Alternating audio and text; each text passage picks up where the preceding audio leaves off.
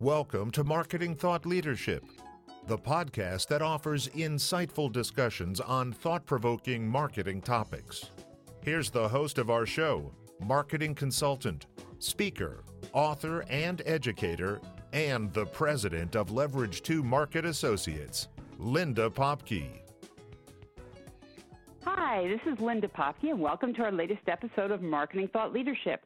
I'm here today with Whitney Johnson, and Whitney is recognized as one of the world's leading management thinkers, and she's best known for her work on driving corporate innovation through personal disruption. She's a former award-winning Wall Street equity analyst and the co-founder of a boutique investment firm with Clayton Christensen. She's the author of the critically acclaimed Disrupt Yourself, Putting the Power of Disruptive Innovation to Work, which was published in 2015. And you could also follow her on Twitter. So thank you for being here, Whitney. Well, thank you for having me.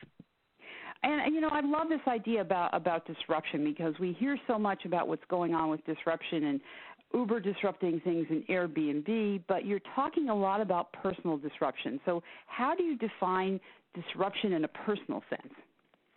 Well, you start with the definition that we're all very familiar with, and you alluded to it when talking about Uber, is this idea of a disruptive innovation is a low-end or new market innovation that eventually upends an industry. One example for me that's most telling is Amazon. It started in the market in the 1990s. At that point, it was definitely low-end, this sort of silly little thing that Barnes & Noble and Borders obviously dismissed, and then it was incentivized to move up market, and then eventually it, as we know, put Borders out of business. And so it's taken this idea of a low-end or new market innovation and then applying this practice to us as individuals and using that and applying it to either our careers or to disrupting ourselves inside of an organization so that the organization can itself become more innovative. And you talk about personal disruption, and a lot of us feel if we're disrupted, that's a bad thing, right? We want things to stay the same.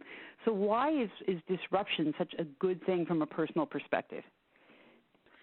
It's a good thing for a lot of reasons, but it starts with whenever you try something new, you get this squirt of dopamine. And so when you disrupt yourself, which is certainly trying something new because you're jumping from what you know and feel comfortable with to trying something you don't feel as comfortable with, you actually get this wonderful squirt of dopamine. So disrupting yourself actually feels good. Obviously, from there, there's a contagion effect because when you're willing to disrupt yourself, others around you, Jim Rohn said that we're the product of the 5 people that we spend the most time around, but that also means that the people who are around us are affected by us. And so if we're getting those squirts of dopamine from disrupting ourselves, then we feel happier, then they will also feel happier as well. So there's this knock-on effect that comes when we're willing to try something new. So that's great. So kind of stretching ourselves sort of takes us to new horizons and makes us excited about that. So you talk about the S-curve.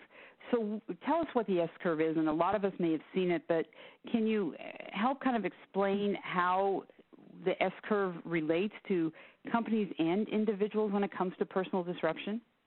How it applies to all of this? Yeah, absolutely. So the S-curve was developed by E.M. Rogers in 1962, and he originally developed to be able to explain how ideas and products are adopted in the marketplace. And so if you can visualize in your mind the S and start at the bottom, and it helps you understand that initially when a product or an idea is put into the marketplace, it's going, over time, it looks like very little is happening. It's sort of flat. Then once you reach penetration of roughly 10%, you hit this tipping point, and you start to move into hypergrowth, or that sleek, steep back of the curve. And so draw that up in your mind. And then at the top of the S, you'll notice that, again, time will move along, but it won't look like you're growing much. And that's the saturation point. And so what's interesting to me is that, growth at the beginning, slow. What that means from a psychological perspective, and this is really important from a personal disruption standpoint, is that you might feel discouraged, but if you know the growth is supposed to be slow, you're less likely to be discouraged.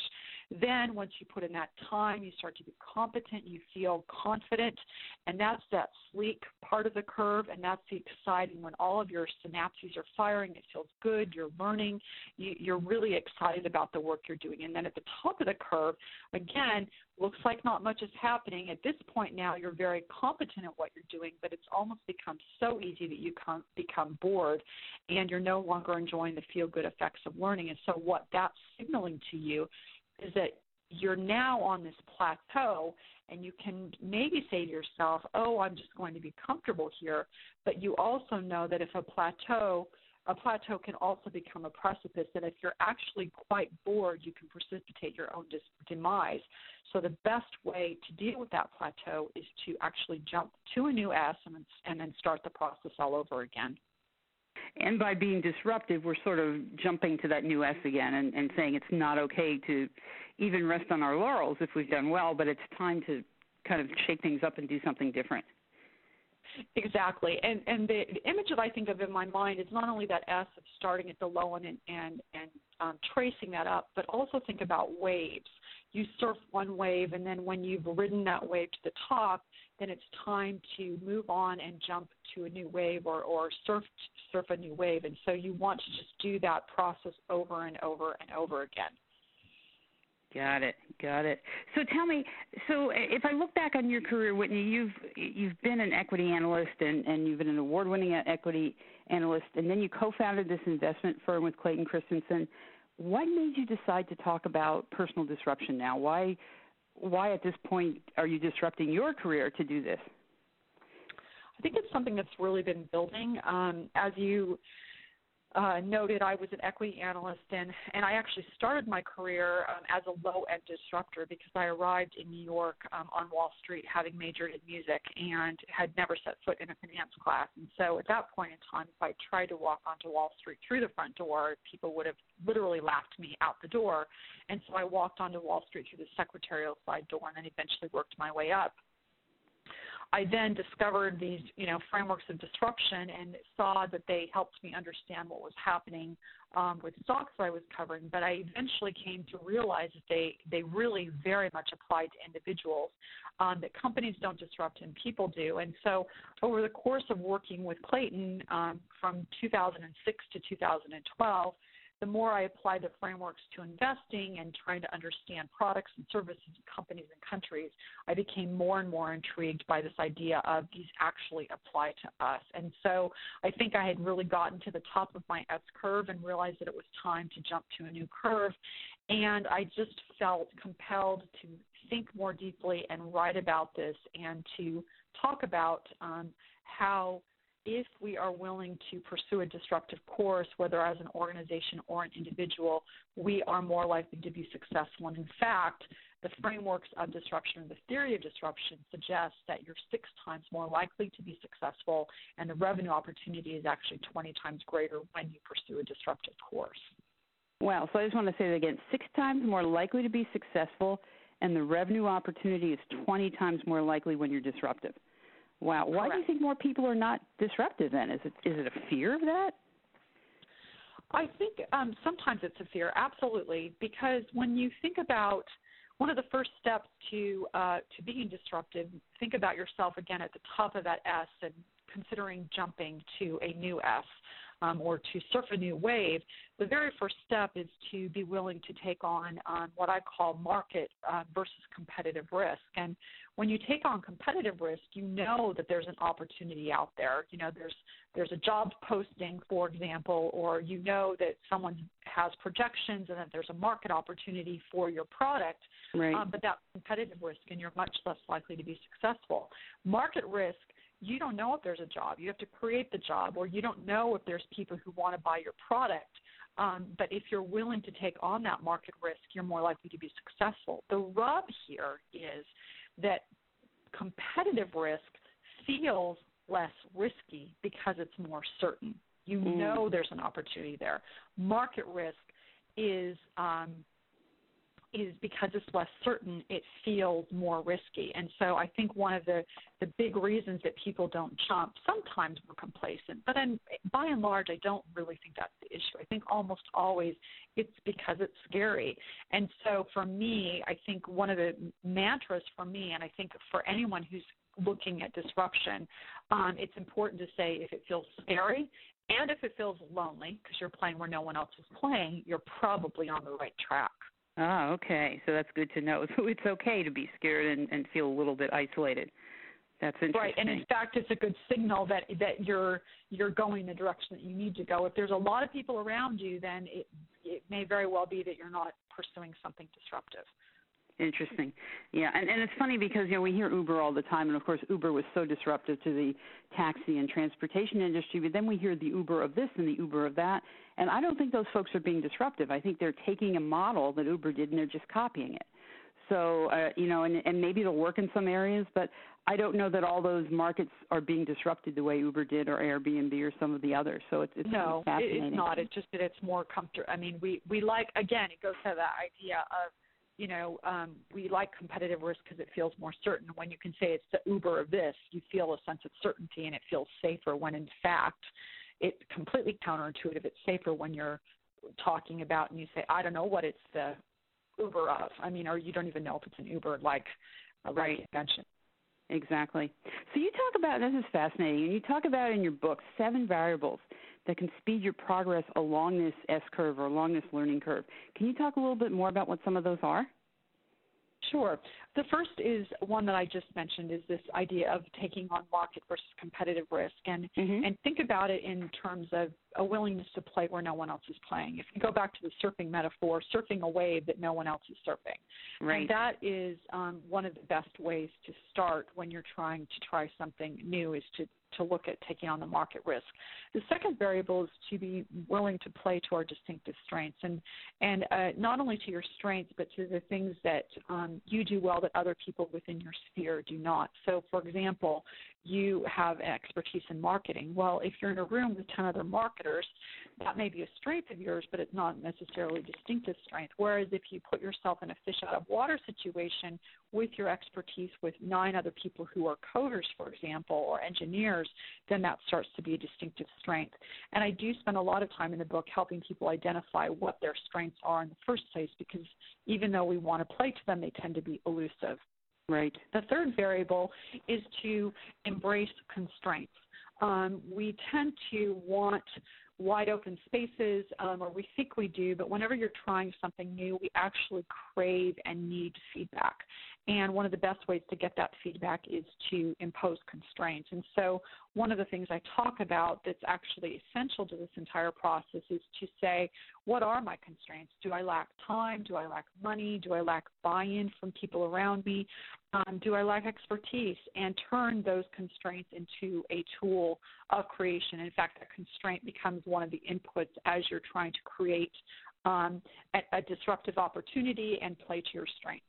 The fourth variable I talk about is battling entitlement. And this is one that I think is especially important. Whenever we're starting to climb a new curve, we do need to feel a sense of belonging. But as you start to see the fruits of taking your risks and playing to your distinctive strengths and embracing your constraints, it's easy to start believing that this is the way things should and will always be, and become very entitled. And when you become entitled, you stop trying new things.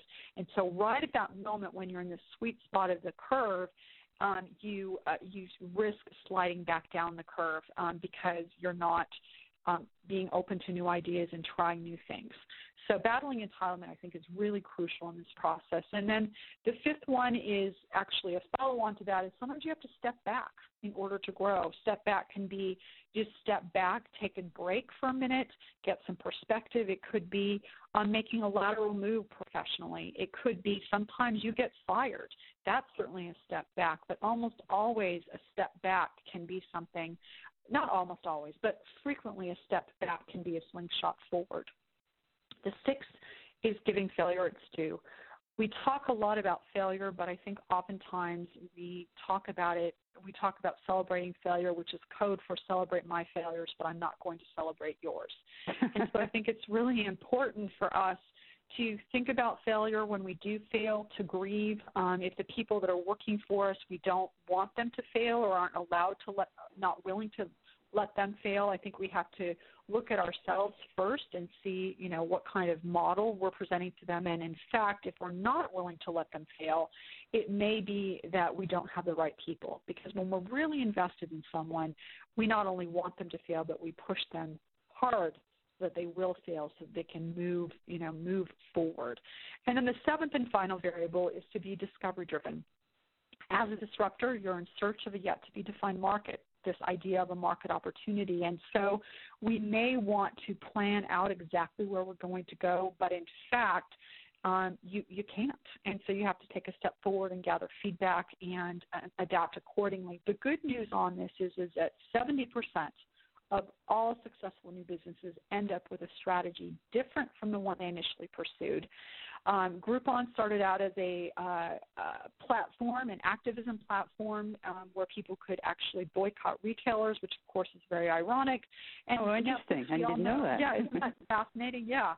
And Netflix started out as a door-to-door DVD rental service, and now we know it's an Emmy Award-winning content company. And so those are the 7 steps. You start at the bottom, you climb to the top, you're discovery-driven all along the way. And one of the things I really encourage people to do is, as they think about these ideas, is almost always one of those variables is one that they do exceptionally well, and then there's another variable that if they were willing to really focus on that right now, they could move up their current curve more quickly. That's wonderful. That's very helpful. I want to talk a moment about constraints because I think sometimes we see constraints as holding us back, right? You have a wonderful story about a children's book and constraints. If you could tell us a little about that. Oh, sure. Yeah, so there was an article that was published in 1954, and it was an editor at Houghton Mifflin read it, and it was titled Why Johnny Can't Read. And he was very concerned about this, and so he approached one of his friends who was in the publishing industry and said, I need you to take 225 unique words that every 6-year-old understands and write me a story that they cannot put down. Well, what's interesting is that this fellow, took this challenge, and it took him 18 months, and at one point he became so discouraged he almost gave up. But in 1957, when Theodore Geisel published The Cat in the Hat, it was an instant hit. And so years of reciting rhymes, of playing to his distinctive strengths, of creating these cartoons, things that he did uniquely well, prepared him when presented with that 225-word constraint to reinvent children's literature. And so for me, love that story. It's such a powerful, powerful story, and especially because so many of us grew up learning how to read on Dr. Seuss. Yes, absolutely, and listening to our kids read it. So, yeah, and hearing those 1,000 times and knowing those rhymes. That's wonderful. So tell me, how does your book apply specifically to those of us in marketing? What can we do? And obviously we're trying to disrupt some of our clients, but to disrupt ourselves, what kind of thoughts do you have about marketing in particular? I think there's 2 that come to mind right off the top of my head. I would say the first is on the battling entitlement piece. I think from a marketing perspective and just putting a product or an idea out in the world, I think sometimes when we come up with an idea, we think and we believe, and oftentimes it's brilliant.